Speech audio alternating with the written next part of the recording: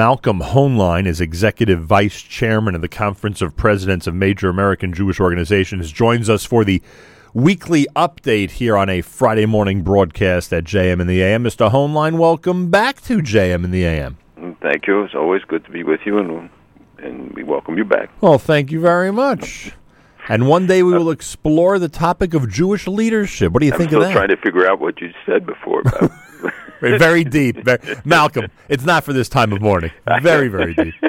We'll have to do it over dinner. Then I might be able to explain it to you. I said earlier I got to start with this because you have a way of putting things like this in perspective. The Olympics begin tonight, this international gathering, centered on sports. And sometimes we have to just sit back and be amazed that we have a country like Israel and one that is represented at the Olympics and a large delegation, its largest ever, I would assume at this point, for the 2016 games. And you know, Malcolm, that the arena of sports is a perfect arena for people to boycott Israel, to protest against Israel, and we've seen that a million times. But starting tonight, they are part of this international sports community. So what is the takeaway from this? The fact that, thank God, Israel is included and is being recognized as one of the countries participating. Well, the sports arena, as you noted, has become a propaganda platform in the past. Remember in Dubai with tennis, with pair, and with many others, Olympic and non-Olympic settings. So this time Israel has a large delegation. There's also a delegation of Palestinians. And in fact, the chairman of the Palestinian delegation was seen to be violating the spirit of the games by already making some sort of a statement, and he said any activity of normalization in sports with the Zionist enemy is a crime against humanity. So that's by Jibril Rajoub, who's chairman of the Palestinian Olympic Committee. We've discussed him many times, and It's come under criticism by both IOC and others because it's a violation of their code of ethics. We'll see whether they take any other action, although it's not a participant, so it's I think they're more limited in what they can do. But you're absolutely right; it's an important platform, and we will see. There's a new president in Brazil. There, in fact, in several South American countries, which changes to the positive in Argentina, Brazil, Paraguay, Uruguay. So it'll be interesting to see. Do they try to take advantage? And generally, will it be the target of any kind of activity? There were arrests last week of people suspected of being involved in plotting some sort of an attack. Jewish community in Rio, is it one you visited? I have been in touch with them. We're actually planning a visit very soon, but I've met with them here many times. And we've discussed this, God, how many times in the last couple of decades, but the South American Jewish community, is it one that is dwindling? Is it one that in certain areas is strong and growing? How would you describe it? Well, you have to go country by country. In many countries, it's diminishing. For instance, Venezuela, which had a significant community, it diminished a lot under Chavez, and especially the young people leaving. Argentina has a very large Jewish community. It's still 250,000 people. Brazil is considerably smaller, but it's a vibrant community. The question was whether they can retain the youth, and in many of the countries like Uruguay, Paraguay, etc., the communities are very small. And those who want to stay and want to ensure they stay in the community and be sure that their kids are going to be committed Jews find it difficult to remain. A lot of people want me to start, of course, or continue at this point with the cash to Iran situation. We will get to that in a minute. I got to start, though, with this. 1 year on, according to the Jerusalem Post, since world powers signed a landmark nuclear agreement with Iran, the deal is working, and Israel knows it, according to U.S. President Barack Obama. The military and intelligence communities, and let me just read this for a moment. The military and intelligence communities in Israel, the country that was most opposed to the deal, and that's a quote, the country that was most opposed to the deal, Obama said, had come to the conclusion that the Joint Comprehensive Plan of Action was a, quote, game changer that had successfully put a lid on Iran's nuclear program and expanded the time it would require for Tehran to produce fissile material for a nuclear weapon. Is this an accurate account by the president or not? Well, there's several aspects to it about whether a year later are we better off. In some respects, yes. Was there a limit on the amount of enriched uranium? Yes. Were some of the facilities stopped? But to say that Iran is in compliance when we look at the broader picture, their support for terrorism has increased. The 4 ballistic missile tests, all clear violations of a UN Security Council resolution. The domestic human rights violations, the threats against their neighbors, their activities supporting Hamas, Hezbollah, their expanded activities regionally and globally.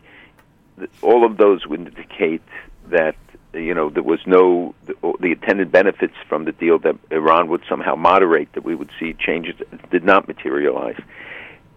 So you can make a technical argument and point to these achievements, but one has to look at the totality of the picture. And it is true, there are Israeli officials, military and security officials, who have said that in this regard, the deal is better, that Iran, at least in what we know, of course there's always the element of what we don't know, did restrict some of their nuclear program. But there are other reports that came out now that reveal, as the side letter from Iran, with Iran, which the administration said was not a side letter, not a deal, but in fact, the Iranians said this past week that it was a side letter, and they were angry that it was leaked, and they're angry at the International Atomic Energy Agency that they claim leaked the document. But that shows, and there are people who say now that it would take them 4 months to break out after the 10th year or whatever point. But could this story be all about the timing of the story? Number one, there is an election coming up, and I don't know if this type of statement or atmosphere the president's trying to create could help the Democratic candidate. That's number one. And secondly, now we know, of course, and it's a deal it's an episode we'd love to get your take on, this cash to Iran situation. Is it just trying to divert attention or make Iran look more of a neighborly or friendly country to the U.S. as this is going on? I think, if anything, Iran is moving in directions away from the U.S., and the criticism of the U.S., the harsh statements by Khamenei just in the last days are very blatant and extreme. And he talks about talking to the U.S., it's poison to us, and they are, and threatening the United States. And so I don't anticipate that this is a change. Look, I think the president wants to vindicate himself. He's at the end of his term, and I think he believes that the deal was a good deal, that he was sold it, and that he wants the record to reflect it, even implied that people should apologize for the earlier opposition. They should say, you know what, we were wrong. That's what he'd like to hear people like the Israeli leaders say. Well, I think he would like to hear from all those who voted against it, which is still the majority of the Senate and the majority of others. And I think that a lot of people are not convinced that this deal is, in the long run, a good deal. And the money going to Iran, is fueling the purchases, the deals with Boeing and with Airbus, even though they're supposedly for domestic aircraft, but they're used to fly the supplies to Syria, to Yemen, to other places where they provide assistance to their terrorist network, their global terrorist network, and the money not going to benefit the people, clearly till now, and the Khamenei then blames the U.S. and says, well, you haven't released the thing, you're not encouraging the Europeans to do business, you're not getting European banks to do it. It's because they can't sell it, because they have a corrupt banking system, and nobody wants to deal with it, including the U.S., by the way, which still retains many sanctions, and the administration has retained many sanctions on Iran banks, Iran system. So they feel that they haven't benefited, and coming to an election, the people will say that the government stole the money. There's a big scandal because the exaggerated salaries that were being paid. This was an argument against Ahmadinejad. There's like a cap of $2,353, as I recall. I'm not sure the exact amount, but I think that was it. And for executives and in government companies, and Rouhani, like Ahmadinejad, appointed their cronies, and they paid him more than was allowed, so it became a scandal, and the people who, especially outside the big cities, are paying a heavy toll, and there's high unemployment, there's a lot of tzaras for them. So domestically, they haven't seen the benefit from a year later of what was supposed to be the influx of all of this money. What do you? I'm sorry. And the money coming in clearly is going to support increased terrorist activities, the supplies to Hamas, to Hezbollah, to many others, and we see the attempts to just give Iran a carte blanche to re-enter, and the Europeans encourage to do business. The Iranians were in Russia now, negotiating more deals, and Putin is playing everybody. He's playing Erdogan, he's playing the Iranians, everybody, and trying to fill in where he feels that the U.S. and the West have left a void. What do you make of the cash delivery that the press is concentrating on this week? Well, we discussed it on the show months ago. This is a story that really came out at the beginning of the year about the payoff, the money that was paid. Here what they're describing is that a plane was loaded with cash, $400 million in cash, but the total payment was $1.7 billion, the balance being supposed interest on the $400 million, which was owed for 36 years, and therefore the total amount was $1.7 billion. And what was interesting to me was the testimony of one of the hostages, Pastor Abedini, that yesterday on television, that the plane with the money was the second plane. The first plane was sent empty to pick up American hostages. And they were told that they couldn't leave until the second plane was there and confirmed that they delivered the money, which certainly looks like a payoff. And when they said that there was no, connection, and that their plane was ready to leave, and they were held overnight at the airport because the other plane had not yet arrived, and even though it was on the way and confirmed to be on the way. So that certainly colors the story a little bit more, and again, but it comes on the heels of that AP story and the question that all these things undermine confidence, and then Congress calls hearings and says, "What's going on? You said there was no ransom. You said that this was a deal, and yet it appears, and one of the consequences that is feared is that this invites more hostage taking if they know that they can get a ransom, a payoff." Yeah.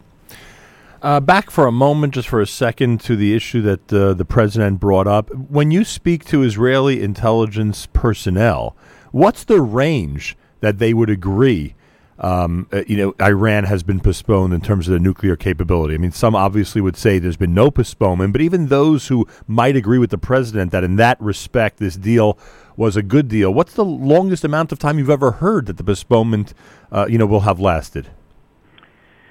Well, those who really know and study this know how complex what you're asking really is, and therefore there's no easy answer because, they look at all the different aspects, and the fact that, that now we find out that after 10 years they can start introducing these new centrifuges, and which might cut the time of production, as I said, to 3-4 months, right.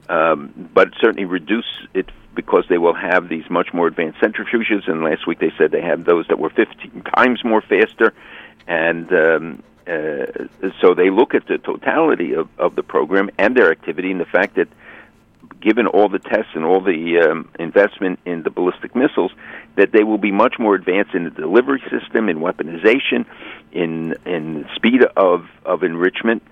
So the 10 years or 11 years or even 12 years is a blink of an eye in history in this regard. Yeah, that's the point, is that it's going to go by very quickly no matter what people think in terms of number of years. It's America's one and only Jewish Moments in the Morning radio program, heard on listeners-sponsored WFMU East Orange, WMFU Mount Hope, Rockland County at 91.9 in the FM dial, broadcasting live from the Sonia and Robert Gold studios in Jersey City, New Jersey, around the world on the web, jmam.org, and of course on the NSN app. Malcolm Homeline's with us, conducting our weekly update here at JM and the AM. The IDF attacked a Hezbollah convoy in Syria this week. What type of, and I know we spoke about this a little bit last week, but what type of jurisdiction does Israel have on that border? And every time they go in and take out a terror group or eliminate, activities like what happened this week, is this something the Syrian government approves of? ignores, would prefer if Israel didn't act? What's the attitude there on the border, especially vis-a-vis Syria and its leadership? Well, I haven't polled any leaders lately, and nor has anybody else, so it's hard to know what they think. But it is complicated about what international legal rights you have. But a country has the right to protect its borders and its citizens, even if it means cross-border raids. We went into Mexico to get Pancho Villa. We cross borders in many countries, in many places, all those who are bombing. So some can say they were invited in by the Syrians, but I don't know if the French, the U.S., and others. The Russians can claim that they were invited in. Iran can claim maybe that it was invited in. But to prevent the death of its citizens, and when terrorists cross borders, as they do illegally, and threaten another country, then you take the necessary steps. The fact is that the shooting that's been going on near the Golan and across the Golan that required the response was not from al-Nusra or al-Qaeda. It was coming from Syrian army units. So the response is against Syrian army units, although, of course, the fear and the concern is about the activities of others. Generally, the Golan has been pretty quiet. There were some things involving some Druze villages up there. And in fact, interestingly, one of the leaders of the Druze in the Golan came out very strongly against the UNRWA report, I think, one of the UN agencies' description of the occupation, and they said, listen, this isn't an occupation, we have it the best of anybody, just look what's happening across the border, and defended Israel against some of these wild charges. So there was also a report now that al-Nusra and al-Qaeda split, that al-Nusra, which was al-Qaeda in Syria, has broken its affiliation. In fact, that was just a defensive move because of the expected bombings and the escalated bombings by Russia and now the U.S. and others. They were trying to protect themselves by saying, look, we're not part of al-Qaeda. And in fact, many people believe that that's just a defensive move and not a reflection of a change in reality. And on the other side of things, geographically, when Egypt kills an ISIS leader in the Sinai, are they doing that with Israeli cooperation, or no Israeli cooperation was necessary for them in this time? Well, I don't know whether Israel cooperated in this particular attack, but Israel has drones flying. Israel has worked closely with the Egyptians. They've been tracking this guy. It is a big kill. Of course, it's illegal. Sinai is under their control. This is a terrorist entity operating against both civilian and military targets, Egyptian targets. They actually are increasingly angry at Hamas because the soldiers who are wounded are being smuggled through tunnels to Gaza, and that there are ties between, and supposedly the the Sinai ISIS has an infrastructure in Gaza, and they do training and other things there. And of course, Hamas benefits financially and in other ways from them, including the movement of some weapons. So the Egyptians are really angry about and the Sisi, makes it very clear about his attitude towards this, about what's going on, and the continued attempts to build tunnels, 6 miles a month being built by Hamas. And by the way, Israel building a wall with an underground barrier, and they also will have the ability to detect if tunnels are being built nearby, so it's before the threat actually materializes. Fatah this week claimed that they killed 11,000 Israelis. This is Fatah, not Hamas. Right. Because we have an election coming up, right. So you might have an escalation by the different parties. Hamas is challenging Fatah in the West Bank and in Gaza. They retracted that, or they maintained the statement? Oh, no. It was online, and they'll find some excuse. But the statement's being made by other leaders all along. Yeah, they made sure it got it. Their incitement, all these things that are cited by many. I mean, it's just totally unacceptable. By the way, in an interesting side note, the chief of staff of Israel is visiting in Washington now, and yesterday they surprised him. The Joseph Dunford, the chairman of the U.S. Joint Chiefs, gave him the Legion of Merit Award and talked about his exemplary, meritorious service, etc., in a ceremony, a very colorful ceremony that they did. They've done it with some of the previous chief of staff, but this was a surprise, so it also continues to underscore the relationship right now. This week in Israel and Haifa, there were a large contingent of Marines and of Israelis who were doing joint maneuvers, and it was anti-terror maneuvers and what happens when they take hostage moving into an urban area, and they share the technologies, they share their experience, but those stories don't make headlines. Well, we mentioned the Olympic spirit, and there is some spirit between the intelligence communities and military communities, it seems, of the United States and Israel. This is something that we really should bring up every single week because it puts some people at ease as they consider the danger that Israel faces on a regular basis, knowing at least, as you've indicated and proven to us so many times, that the United States intelligence and military is cooperating and working with Israel very closely all the time. And I think it's important to emphasize. And I think we're getting closer to an MOU. I think it could, take place now in the next month. And that memo... memo of understanding will include even more aid, even more support, similar to what we are used to from the past? What would you say? Well, there will be an increase, but remember, with inflation and with other things, so an increase has to be significant in order just to stay at the same level as what it was. And that will happen before the election. I think now that it will happen before the election. What the National Security Advisor was here this week negotiating. There are still differences. I think on one of the issues is the 26% that is used to in Israel is allowed to be spent in Israel. All the balance is spent here in the United States, creating tens of thousands of jobs. People think the money all goes to Israel, and it's in fact 3/4 remains here and is spent here for the purchase of goods and services. And for Israel, this is critical because this supports their domestic industry, which has proven to be very productive, beneficial to the U.S. for technologies, life-saving technologies it develops and new equipment. But I think the American military-industrial complex is behind some of these moves because they feel that they don't want the competition from Israel in the sales to other countries. Interesting. And so the questions were arose. One was that, and I think what will happen there is that they will phase out rather than cut completely the foreign services, allowing them to spend some of the money in Israel. And the questions were also raised about the ability to go to Congress for additional amounts, et cetera. So those are all the things that have to be finalized. It's a very complex deal. It's a 10-year arrangement, the only country that has such a deal. And hopefully that will be in place so that the military will know to be able to plan ahead. Speaking of getting that done before the election, what do you think of this effort by both campaigns to get as many Israeli Americans or American Israelis to vote as possible? Well, it's certainly a sign of desperation on everybody's part that the small number of voters in Israel, and from what I see, there aren't massive efforts in other countries yet. I'm sure they will come after Labor Day when campaigns usually get into full swing. But it is interesting that the effort and attention that was given in the last week or so to the limited number of Israeli voters. You mean the Americans in Israel who vote? Right. Yeah.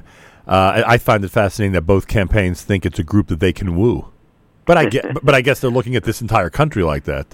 Well, it depends. You need domestic people, local people who make it attractive. It's not necessarily the central campaigns. It's because you have people there in Israel who are offering to be active and who are organizing. Palestinian manager of the Gaza branch of World Vision, according to the New York Times, which is a major Christian aid organization, was charged by Israeli prosecutors Thursday with infiltrating the charity on behalf of Hamas and funneling about $43 million in the group's funds over the past 6 years to the military wing of the Islamist militant group.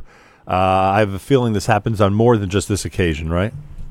Yes, unfortunately, and it's not something that is new. I remember years ago, I think the Jerusalem Center for Public Affairs wrote about it, and I suggest people look at today's Daily Alert at dailyalert.org. Our daily publication, people should read it all the time, but today there are a number of articles talking about this issue. But it is not a surprise. We know that UN agencies have been suborned. We know that NGOs, and when there was the legislation recently, and it was international criticism of Israel for demanding certain transparency about foreign governments' involvement. And here we know that Australia, for instance, just suspended their money to funding to World Vision programs in Palestine because the head of it was the leader of the World Vision in Gaza, was charged with giving the money, diverting the money, and we know that millions were involved, that they were diverted to in fact, tens of millions probably, from serving the poor to terrorist activities. And the fact that you have no monitoring and the charges generally fall on deaf ears. Nobody wants to pay attention to these to the activities. And the Europeans have been supporting groups that involve in incitement and even more directly, and having the exposure, the ability to expose some of these groups and be subjected to the same kind of scrutiny they would be here about foreign money coming into a country. I think it will give those the advocates of that a stronger platform. What's the timetable on the PA election again? I know you keep reminding us, but it's in October. And is there a UN gathering next? It's a municipal election. It's not right. It's not right, but nonetheless, as we said last week, Hamas can make real inroads in that election, right? Right. Is there a UN meeting next month, the September annual gathering? Absolutely. And there will be a meeting, and the process of the selection of Secretary General is ongoing. And that will be in place by next month, or no? No, it'll probably not be till October. The Russians want it because they're going to be in the chair of the Security Council, and they want it to be when they are in the presidency. There is a winnowing process that goes on right now with a bunch of straw votes that try to. Today is actually a straw vote today. And that is supposed to indicate who has the most dominant positions amongst I think there are 15 candidates. Originally, it was supposed to be an East European and a woman. That those conditions seem to have fallen by the wayside, and you have men and people from all over the world competing for the position. And there's a lot of lobbying. I've met with many of the candidates. Some of whom are good, and unfortunately, though, once they get in, this UN system corrupts them. And we are, as you know, doing this big campaign, and I hope everybody will join the petition we have against the bias at the UN, where we cite this one-sided treatment, and they can go to the conferenceofpresidents.org website and sign up there. It's it's really important right now that we keep highlighting and keep the pressure on to show the discriminatory practices against Israel, and especially as a new Secretary General. It's one of the issues we obviously discuss with the candidates. Wow, unbelievable. If the episodes of Ahmadinejad and Palestinian statehood and things like that dominated, prior September UN gatherings, anything specific aside from the Secretary General choice that might dominate the news next month? Well, Syria will clearly be a big issue. It could be Turkey. Oh, right. There's a big rally planned for Sunday, a rally for democracy in Turkey, with all the parties joining in. But as you know, the tens of thousands of people were arrested, and they're still demanding the extradition of Gulen, who's in Pennsylvania. He's the leader of, seen as the Turks charge him with being behind it. He's the head of a separatist group, and he denies any involvement in the attempted coup, and they will have to prove it if they want to get the extradition. So Turkey, Syria obviously will be issues. I think Libya could well be an issue, the whole fight against ISIS and what's happening in different regions in that regard. I think that the instability in the world is certainly will be of great concern. Not that the United Nations will likely do anything about it. It's more a platform for world leaders to get up and say what they have to do. It's a sort of mandatory appearance. So they may not get to the topic of that it might be wrong to execute gay teenagers in Iran for being what they are?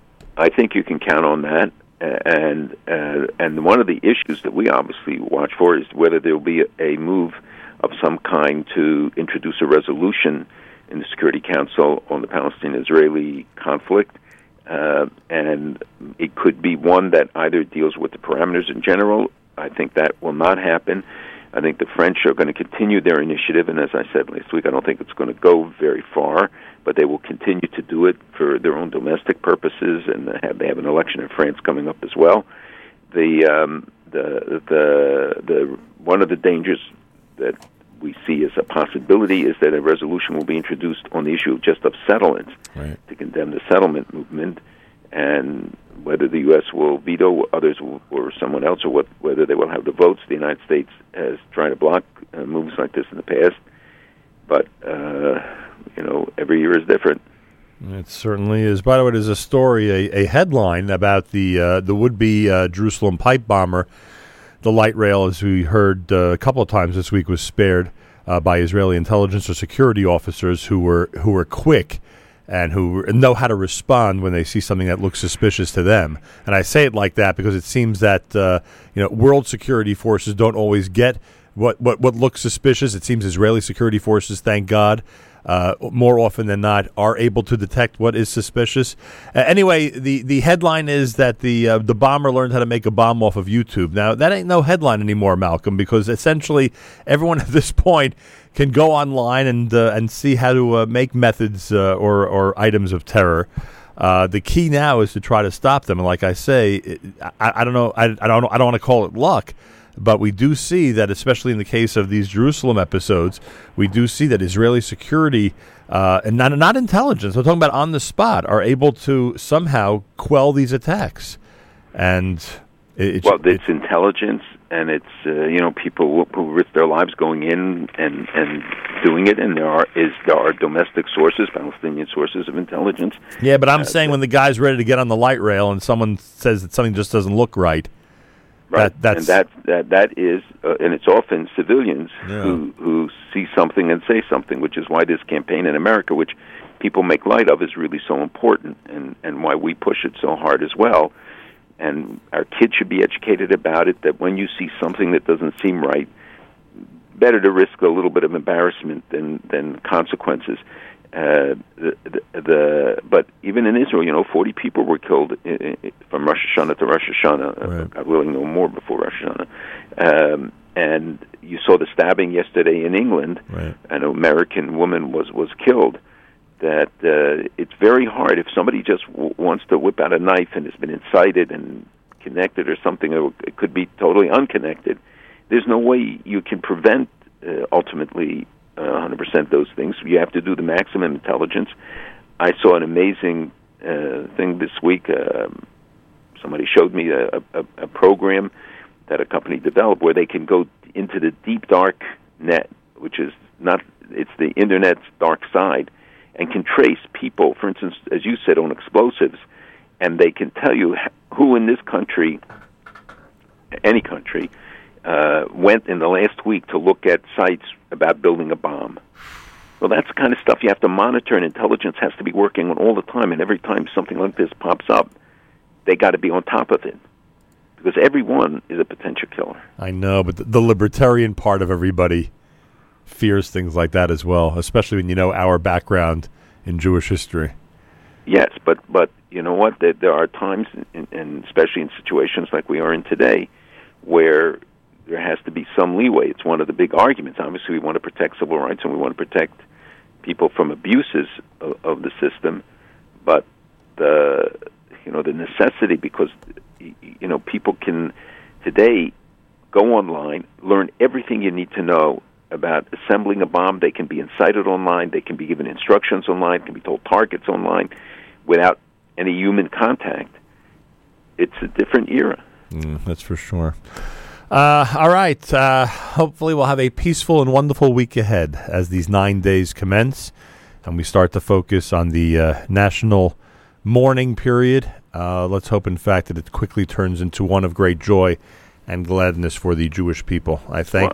Yeah. And if I can say that people were reminded that with the attacks we saw this week by some so-called historians, again, criticizing Israel, that Sinat Chinam was the reason why we have this period, largely, and the baseless hatred and the kind of attacks really so outrageous, and people like that have to be confronted. It has to be answered, and people not fall into the trap and think that all the divisiveness we see, how individuals and organizations and Israel can be attacked really wantonly, that we pay a heavy price for it. ultimately. That's for sure. Thank you so much. We will speak very close to Tisha B'Av next Friday morning. Have a wonderful Shabbos, and thanks for joining us. Have a good Shabbos. Malcolm Hoenlein is Executive Vice Chairman of the Conference of Presidents of Major American Jewish Organizations. Joins us Fridays for the weekly update here at JM in the AM.